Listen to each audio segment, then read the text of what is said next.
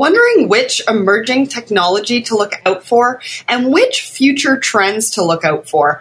Tune into part 2 of my 2-part technology series with Journal of Commerce technology expert Eric Johnson in letstalksupplychain.com/season 2-episode 25. You are not going to want to miss either parts of that 2-part series. So make sure you go and check out part 1 and part 2. Part 1 is in episode 24 and part 2 is episode 25.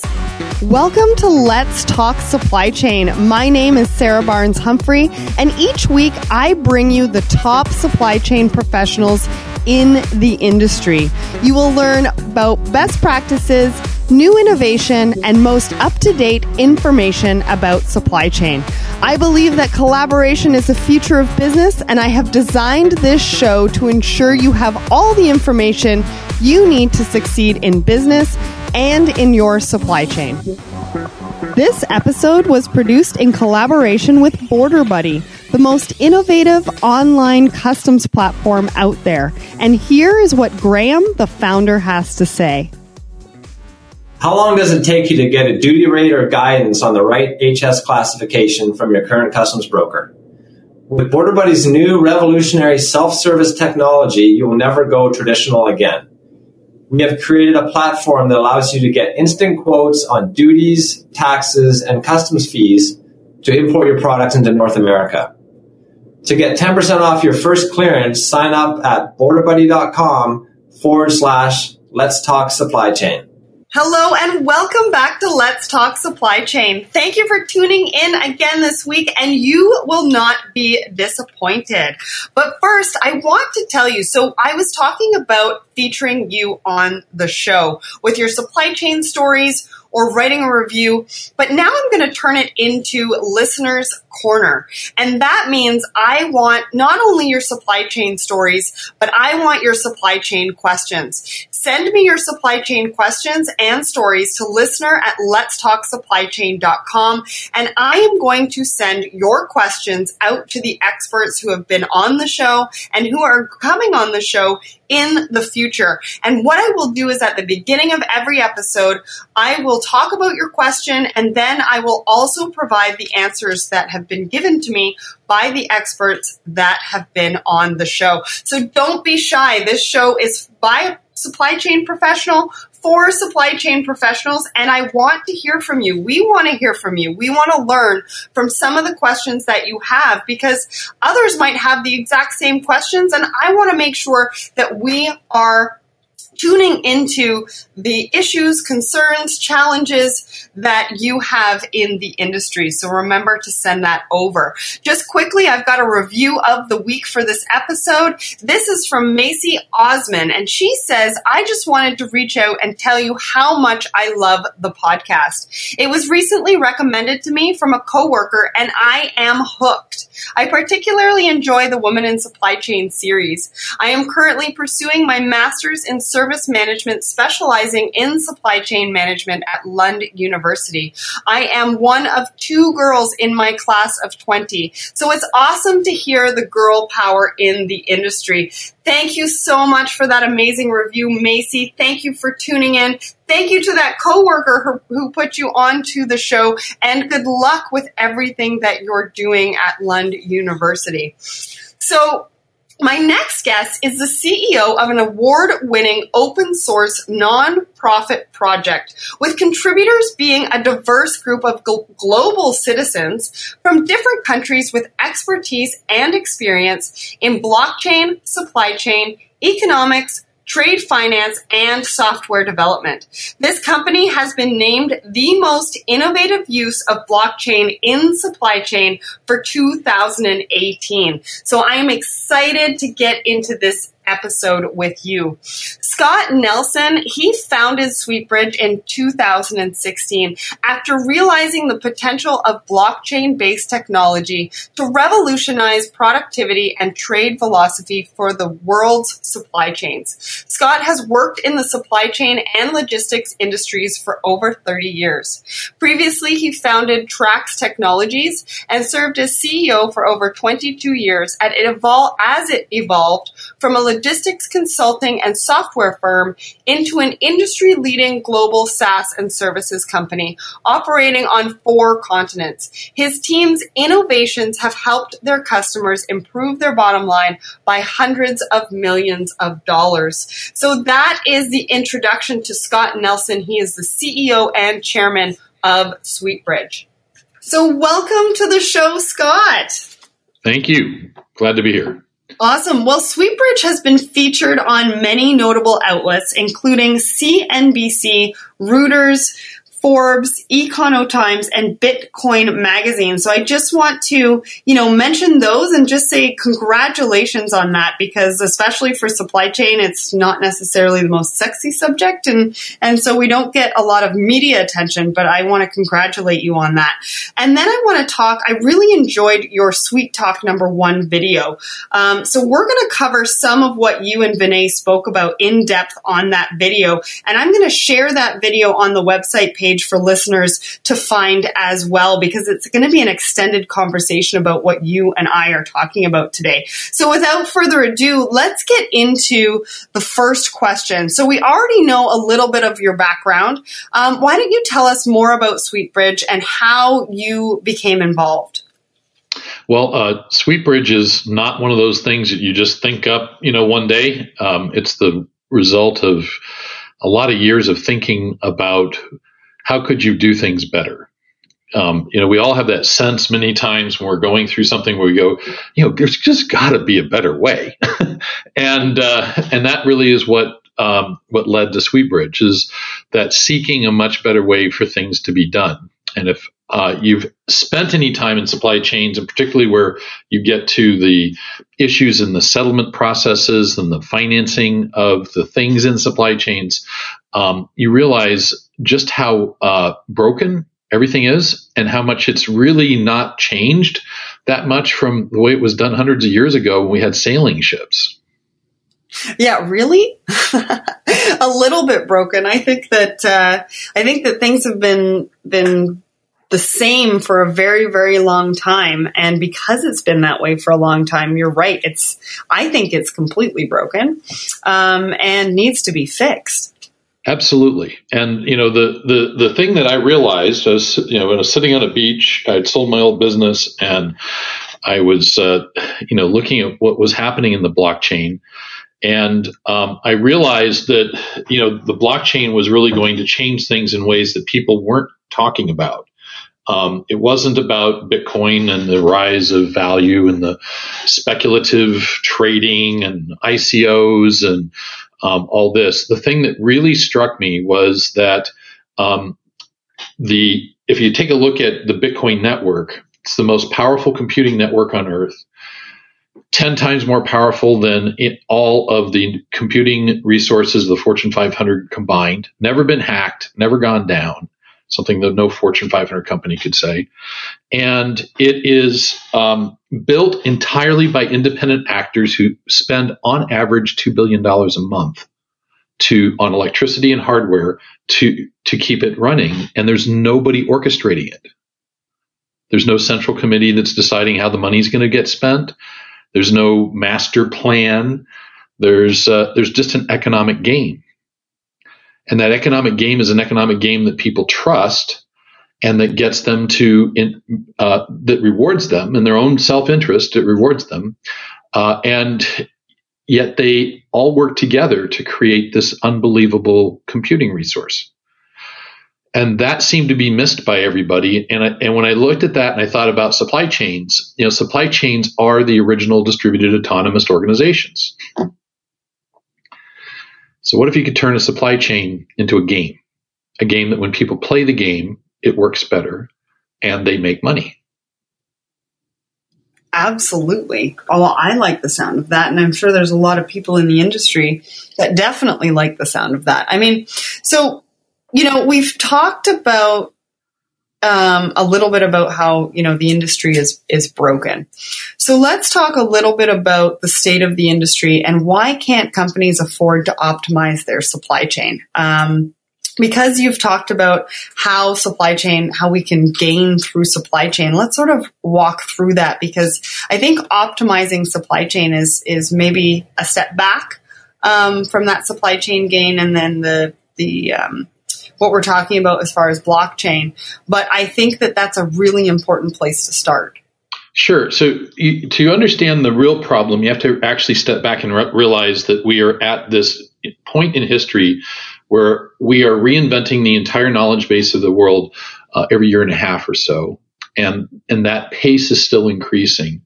And so the pace of change is just exploding. And it's happening at the same time that the number of choices are also increasing. And what happens, and the social science on this is just really fascinating.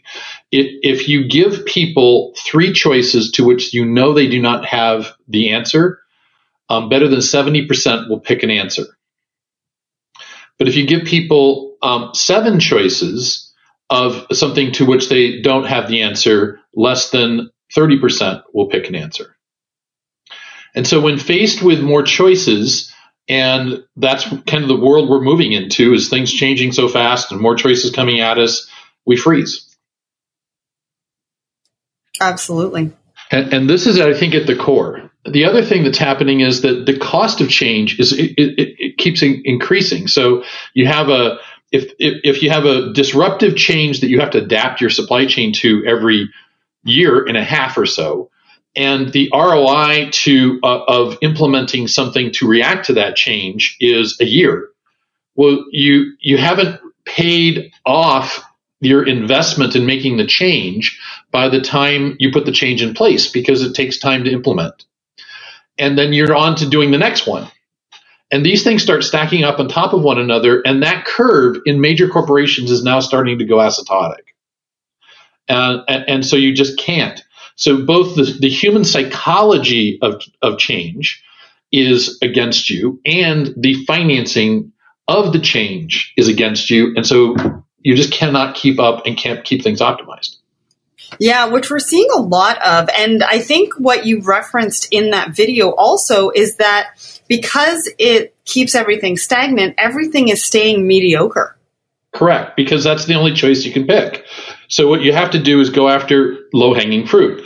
And by definition, low-hanging fruit means quick wins. And by definition, quick wins means something you can implement very quickly, but not necessarily something which would be systemic change. And then what happens is that new organizations that are starting up, many times then, who don't have these legacy issues and can kind of re-envision how stuff gets done, come out of nowhere and just wipe things out. So look at Amazon. I mean, what it's done to supply chain is it moved into the supply chain space. It didn't have this history. It didn't have all this legacy stuff. It could reimagine doing things differently, and it had an understanding of technology. And so it could do something totally radically, and it's completely wiping out entire industry segments as a result of its positioning. Yeah, it's just amazing. So, what is the cost to companies then? If change is happening so quickly, I mean, the fact that you even said that it's every 1.5 years has just really blown my mind. But at the end of the day, when you really think about it, it's the reality that we're facing right now. And I don't know if people have quite gotten their heads around it.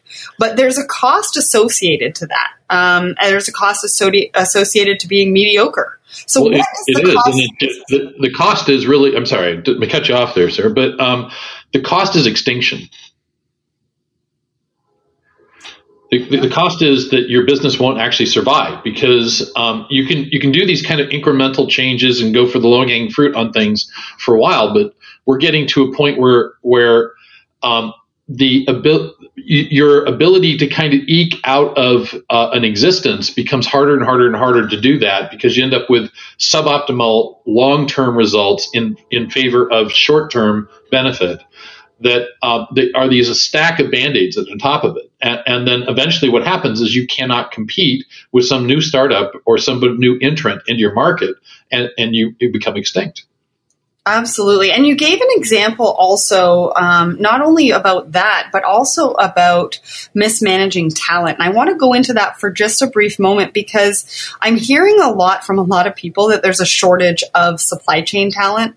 And I wanted to ask you if this sort of correlates with what you're talking about as far as cost to company when it comes to people. It does, because so what you have in years gone by, you had people with decades of experience that had deep expertise in specific areas of logistics, supply chain, maybe commercial activities of one kind or another, and they would be prized and valued inside of organizations because Sally, man, she just knew all of the custom regulations, or Charlie, he knows all the tariffs and things like that. Today, with rapid change, what is prized is kind of the youthful, much more shallow understanding of a very large range of things, and the devaluing of expertise. And so what has happened is you have these incredibly talented people that have deep domain knowledge that have been working at things for decades, and they can, if you put them to optimize the thing that they know so well, like a distribution center or a customs process or something, they are peerless. They have no peer, but they're no longer in the seats of value in companies because the agenda changes so frequently. What you need are these people that can kind of flit in and flit out and go an inch deep on a topic, and they can get fooled and tricked, and the real talent is undervalued. And so what needs to happen is we need to kind of change the way we view talent in supply chains. And the great news about economic games and the ability to create economic games people can trust, which is what Bitcoin Network is. It's an economic game people can trust the outcome. They know if I do this, I'm going to get that result. Is that you can now create these economic games where people can be incentivized to help optimize supply chains, but who are doing it from the outside, but who now know they will get paid based on the outcome. Because nobody can debate what the outcome is, because the game that they're signing up for and playing is controlled by computers that will always do what they've been told and programmed to do. And therefore it's not subject to, political change in the organization and who's, in power or other kinds of things. You can create an environment where suppliers and talent in the market is willing to invest time and energy and expertise in optimizing your supply chain. Interesting. So instead of a shortage, it's really just a mismanaging and sort of thinking about talent from a different standpoint. It is, and it's because this happens as a result of the pace of change we talked about at the beginning. The things that were valued at one point now aren't valued, but those people still have value, and we need to redeploy them in different ways. I know a guy who's he's an absolute wizard at setting up a distribution center. And he developed his expertise over 20 years for one of the big consumer products organizations going around the world, building out distribution centers. And he just did so many of them that he's seen every problem in every country that there is, and he's done it 2 or 3 times. In every new problem that comes up, he's already solved 2 or 3 times. So he's so darn good and so efficient and can be doing it so great. But no company does enough of these things anymore that they can keep him busy, except a very small number of companies on Earth. And there's not just one person like that. There's thousands of people like that.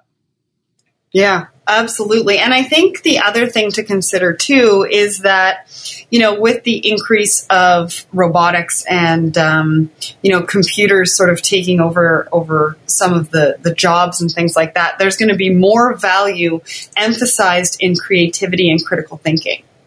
Well, and that's part of what's created this problem, is that people want these people that understand the new technologies and things. But what you really want is you want to marry the people that have this technology understanding and what it can do with the people that really understand the business problem or process or technical problem, whatever. You want to get them together, and you want to create dyads out of those people, and that's where the magic is. Interesting. Okay, so then let's talk about I just mentioned, sort of the robotics side of things, but what is the current biggest impact to supply chain right now, and why? I'm going to have a take on this that may be a little bit different, but I think you'll be interested in. So I think that the biggest impact on supply chains in general is underutilized assets. And I know we're in a world right now where everybody says there's not enough assets, but I think there's not enough assets because they're underutilized. And if you look at data that is tracked by the Federal Reserve, it has been for the last 50 years, the average asset in the supply chain used to be 50 years ago 90% utilized. That means on any given day it was utilized, in some way. We're now down to below 75%. And that runs completely opposite to what everybody thinks. But it's because the industry now is so fragmented and so broken apart, and all of these assets are stuck in silos, that I might have an excess of capacity and somebody else doesn't have enough capacity, but we don't actually work together. Yes, that's where I preach this all the time, but collaboration is the future of business. It is the key. And the people, and here's why you need an economic game. People don't want to collaborate because in today's world, people would take advantage of that. So I have a big customer, and they want me to take some business in lanes that I don't really want because I've reached saturation in those lanes, and I'm going to have to add new equipment if I don't, and then I'll be underutilized on some of my equipment. But I end up taking the business anyway because that's what I do, because I've got a salesman out there who gets paid in commission. All of the incentives are set up to cause the wrong behaviors. Instead of the incentives in the system being, to optimize the system in total, and then have the network win. So everybody who participates in the network gets more, makes more. The incentives are for people to capture stuff within their silo, and we have all of our incentive structures set up to do that. So by changing the incentive structures and realigning them in new ways, we can actually get new results. And this is the great lesson of Bitcoin.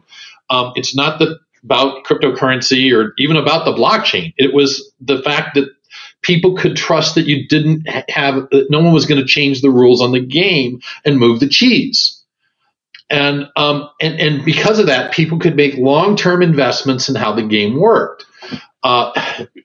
Investing billions. So what if you did that to a supply chain? And that's kind of the stuff that we're doing. Awesome. Well, okay. So you said that the biggest impact to supply chain is asset. Now I want to throw a couple of things in there. One, I'd like you to talk about 3D printers like you did with Vinay, giving that example, because I think that's really important. But before we get there, nobody actually recognized. I'm shocked at how people miss what 3D printing is going to do. And I know it got overhyped too soon. It was like AI got overhyped back in the 80s, and then, it was almost a dirty word and laughable for a while. Now it's all a thing again. 3D printing is going to be the same way. Yeah. That's why I think it's so important, is because, and we'll get to that in a minute, but just a little comment on that is that it's going to change the way we warehouse and inventory product. But we'll get into that in a second. But I wanted to ask you quickly before that is, where does blockchain and data enter into that as the biggest impact to supply chain? Because my episode before this, I did a 2-part series with the technology expert at the Journal of Commerce. And he really thinks that data is, really the most important thing to business right now, and for people to get their heads around and move that forward. Because if you can get a hold of the data and you can mine the data, understand the data, then that's really going to help you in the future. And then, you're also talking about blockchain at SweetBridge, and blockchain, everybody's sort of wondering, is that going to be a huge impact or not? And in conversations that I've had is that if you have a blockchain, I have a blockchain, and they have a blockchain, and nobody's collaborating, is that really going to make an impact? So obviously, if everybody has their own data mechanism, it's not going to be as good as if there's some standards. Can I step us back, though, a bit? Because I think we're actually having the wrong dialogue. And I'm not saying you and I'm just saying that this idea in the space is the wrong dialogue. First, when it comes to blockchain, a blockchain is like a computer chip. It's purpose-built to do a specific thing, and like a computer chip, it's best when connected to other computer chips. If you went inside of a computer, it'd be made up of a bunch of different chips, and they actually communicate together. That's actually what's going to happen in the blockchain. Okay, sorry, just one thing on that then. Yes. So, for example, like Maersk is doing a blockchain with IBM, and then other people are doing blockchains. But unless they collaborate and speak to each other, is it really going to do much to the industry? No, it won't. But it doesn't matter because the early said it's not about technology. And let me try to give an example. I was involved in the very early days of the internet, prior to it becoming, even called the internet. When it was a Defense Department project, and everybody thought that the real use case for the internet was email. And then we created the web browser, and people thought, well, it's going to be publishing, electronic publishing. That's going to be the really big use case. And then people thought, well, every business is going to be putting online catalogs, and newspapers started doing things like taking their classifieds and putting on stuff for finding stuff. And so creating websites was going to be the big business. Everybody missed the whole point. Everybody missed the whole point. The big business is business models. That's what it was, new business models that the internet enabled. That was the big business. Online shopping had never been dreamed of. People didn't even know about it, and it's a $2.6 trillion market growing at 20% a year. That's how big it is now. It didn't exist. Nobody even thought of it. It's a new business model. You have people like Amazon and eBay, and these are completely new business models. So the real issue is, what new business models does the technology enable? And in supply chains, it enables some amazingly powerful new business models that will take time for people to recognize. But those business models will make the issue of standards and people kind of agreeing on data and everything mute, because they will be so powerful economically that everybody will want to play. And what gets people to work together and collaborate together is money. It's making money and the ability to make money. That's what will get people to do things. And so the question is, where's the killer business model that's going to emerge, and what does that look like in supply chains? And then how will that actually drive all the data to come together in a way that could be shared? Because the incentives have to be to share the data for it to be something that's positive, right? Yeah. And so the answer to that question, we believe, is liquidity. Okay, and that goes into our next question, actually. So maybe we'll park the 3D printers for now. All right. And go into the liquidity. So, I like the 3D printer example. Yeah, we'll do the 3D printers. Another podcast, right? Well, maybe at the end of this one, because I really liked your example on that one. But so let's get into the liquidity then. Okay, so you are saying that data and blockchain together pretty much are going to also be a big impact to supply chain. They are, but it's going to be through new business models. New business models will drive it. Yeah, and it's going to take a little bit longer than the asset part of it that you're saying is a big impact to supply chain. So let's get into liquidity then. What does this mean for supply chain, and why does it need to become liquid?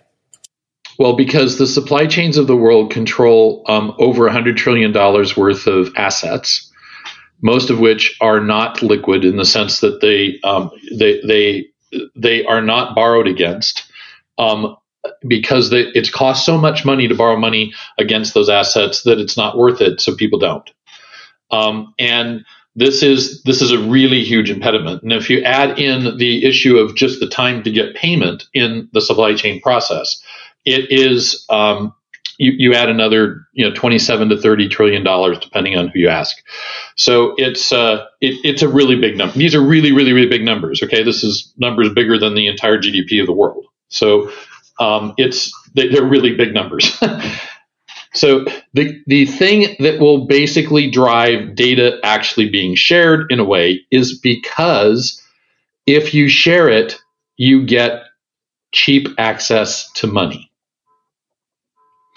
And that is the thing that will drive it. That means if you look at a boat, a ship, you look at a warehouse, they are bank vaults of the future.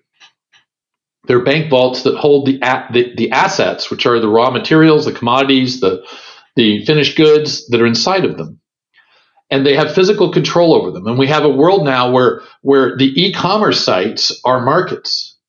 And this means that you can literally treat Kleenex as an asset. And you can borrow against it because you can actually market to market on an e-commerce site. And if somebody basically doesn't, honor their obligation, you can use the logistic service providers of the world to deliver the Kleenex to a new customer who will pay for it and pay off the obligation. And so this is the perfect. This means that the logistics service providers of the world can become the new merchant banks and can do it on asset classes that today are difficult and expensive to borrow against, and can provide liquidity at half to a quarter of the cost of what people would be able to get liquidity on those assets for into market today. And in order to do that, you have to share the information. So access to cheap capital is the business model that will drive the sharing of the information, because otherwise you don't get the cheap capital. And that will mean that the people will have to connect the data from these different blockchains, which isn't that hard to do, by the way. And that will make this whole discussion mute. And that will free up trillions. We're talking trillions of dollars. Trillions. And you just cannot imagine how big a number the trillion is. It is such a huge number. It's astonishing. And these companies will be able to make far more money by actually being merchant banks than they will by actually moving the goods. That is really interesting, and it brings me to a point, because there are some technology providers that are coming into the space saying that they want to get rid of logistics providers. Well, so that's just a play on words, okay? They're not talking about getting rid of warehouses or trains or trucks or other things. They're just saying, well, you don't really need the logistics service providers' infrastructure to do it. And that I actually kind of, agree with, but it's kind of a fake argument. If you turn over to a network all of the assets, which I do believe will be the long-term result, somebody still has to orchestrate the assets and kind of oversee them and manage them to some degree. And somebody has to actually make sure that goods come in and go out of warehouses, and, robots can do some stuff, but, you're still going to have real world things operating and doing stuff, and whether that they're controlled as part of a loosely associated network of entities, or whether it's, they're part of some larger network, set of conglomerates. The effects will be similar. I kind of think what will happen is more decentralization than centralization. supply chains would work better that way because they're like the internet. They're a network. But the powerful engine, the engine that will drive it, is liquidity. Because if I come to you as a business and I say, how would you like to add $2 billion to your balance sheet? Oh, I'm real interested in that. Okay. I'm very interested in how to do that. Tell me how to do that. Okay. Well, we just need to give liquidity to your suppliers. And to do that, they're going to have to share these pieces of information. I'm all on that. Okay. I understand how to basically make that happen. That's how it's going to work. So when you say liquidity, what exactly do you mean? Just Cash on the barrelhead. But it actually won't be cash. That's a different, I don't know if we don't have time to get into this, but it will be a cash equivalent. So a cash equivalent is something which is exchangeable for cash without a loss of value within 5 days or less. Okay. So like a treasury bill would be a cash equivalent. Some forms of governmental bonds would be cash equivalents. Basically AAA rated instruments that have markets would be considered cash equivalents. Okay, gotcha. The blockchain allows you to take, all the asset classes in the world and convert them into a new asset class that is fungible by tokenizing them, and which is fungible and can be treated on the balance sheets of corporations as cash. And that means you can exchange those things, and instead of actually moving the cash, and the reason you want to move cash on international boundaries is because it's expensive. And big conglomerates already do this. Big companies like Cargill actually make most of their money from basically not moving the commodity and not moving the cash.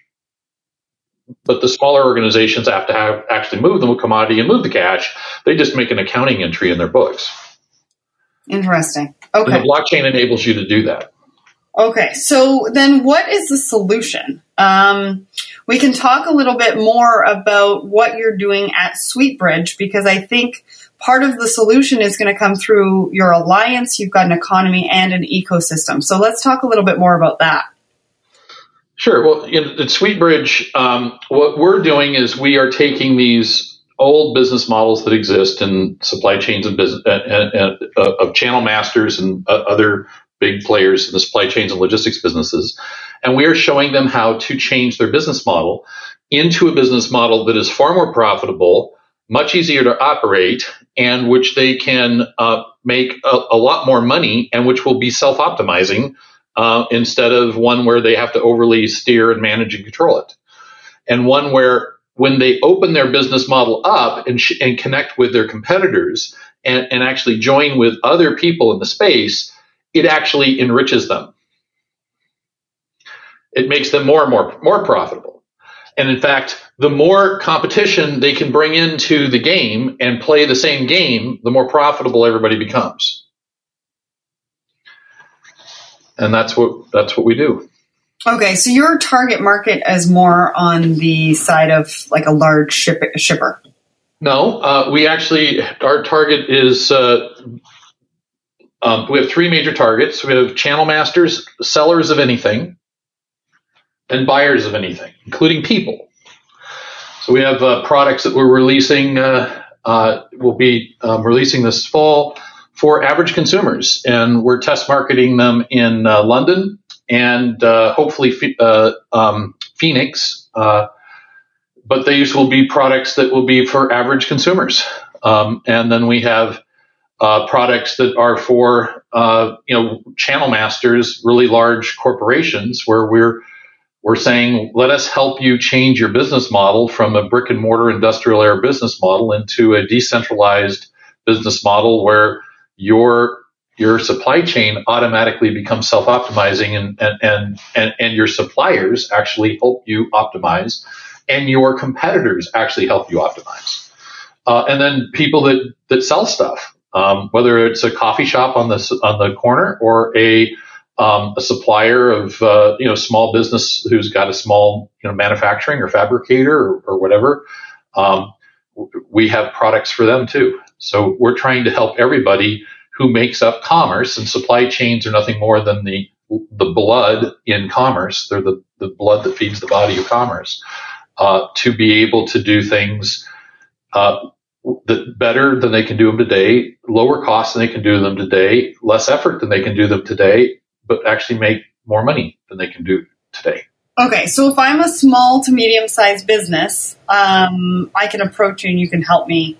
Yeah, I mean, we have pilot projects with farmers. We've got a big announcement coming up here in another month or two, where we're going to be doing an entire supply chain, all the way from ground all the way to retail. Wow, everybody in between.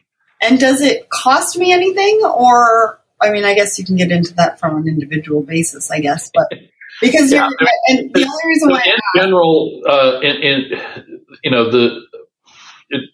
SweetBridge is weird. If you're not familiar with models like ours, because we're not for profit and we're entirely open source.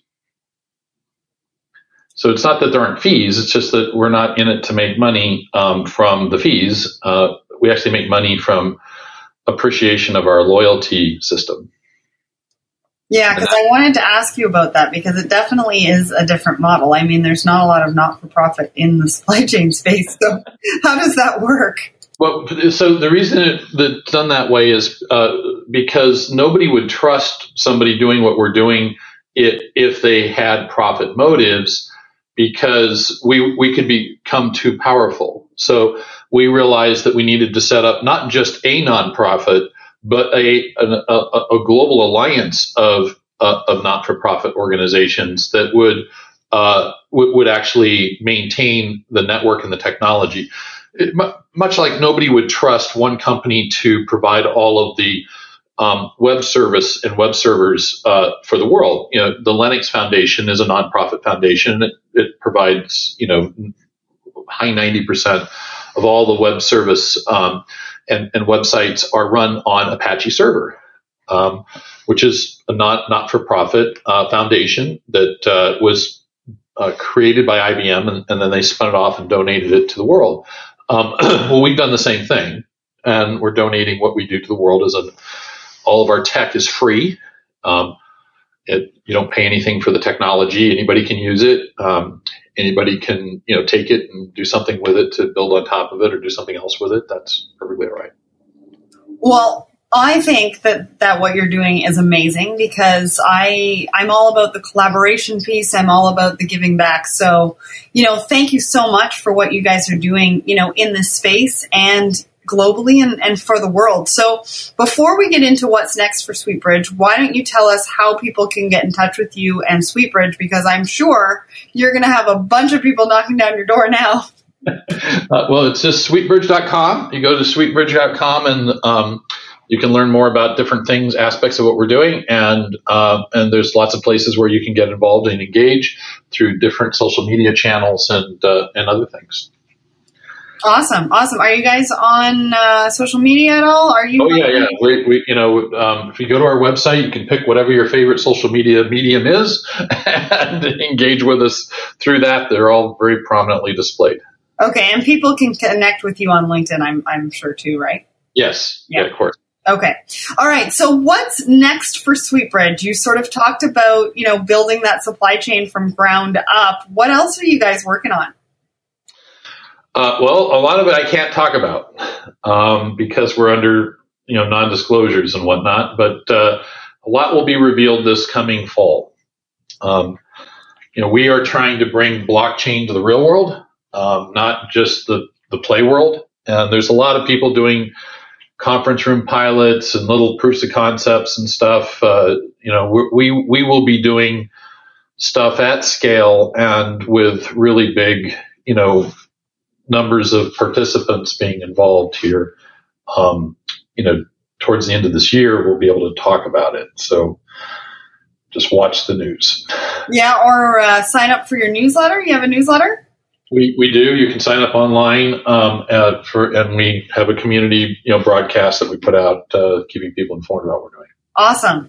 So make sure to stay connected because it sounds like they have a ton of really amazing things coming up. Now, we didn't get a chance to get into the 3D printers and the example and everything like that. So because I'm going to have that video on the website page for this episode, make sure to go and check out that video so you'll be able to hear all about why 3D printers are going to have a big impact on supply chain and the example of just one of them that have come to light right now. So how will we all survive and thrive in this new economy with everything changing so much so fast? Well, hopefully Scott and I have given you some insights, ideas, and a lot to think about in terms of your supply chain and the pace of change that is headed our way.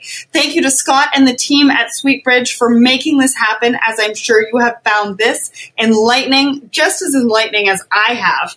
Anyways, for all the information, videos, and links, it will be up at the website, letstalksupplychain.com/season 2-episode 26.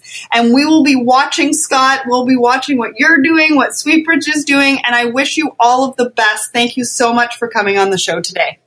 Thank you so much. If you liked this episode, make sure to check out the extended video posted under this episode 26 at letstalksupplychain.com. You may also like my two-part series with blockchain experts Sapna Malhotra and Julie Shum under season 2-episode 15 and 16. Next week, supply chain royalty is on the show. Yes, that's right. We've got Sherry Hanish. The supply chain queen and king is here on the show. Sherry is my Woman in Supply Chain series part 9, and we will be chatting about her journey to success, co-creation, and her advice on making it in supply chain. Make sure to check that episode out. There are a few ways to support me and the show. So here is how you can support me and the show. If you are drowning in a sea of acronyms, pick up my 107-page supply chain dictionary at letstalksupplychain.com/shop and visit ships.com, that's shipz.com, and sign up to be one of the first to know what my team and I are working on. It's getting even more exciting as we start development, so we will be contacting those who have signed up very shortly to let you know what we're doing. Plus, you can rate and review the show on iTunes for 2 reasons. One, to be featured on the show, and another, to help others find us. Plus, remember that I am just launching Listener's Corner, and that is going to be at the beginning of every single episode. Send me your best supply chain stories, but please send me your supply chain questions, and I am going to go to the experts to get the answers for you, and I will feature that question and all the answers in the beginning of every show. So make sure to send that to listener at letstalksupplychain.com. And your supply chain story, it could be a small victory, it could be a funny story, or it could be a story of how you overcame a challenge that somebody else might be going through, and they want to learn about that too. So send those over to me too, because I will be featuring those in the Listener's Corner. So let's spread some supply chain love. But listen, that's all from me for today. Have an amazing day. And remember, everybody, ship happens.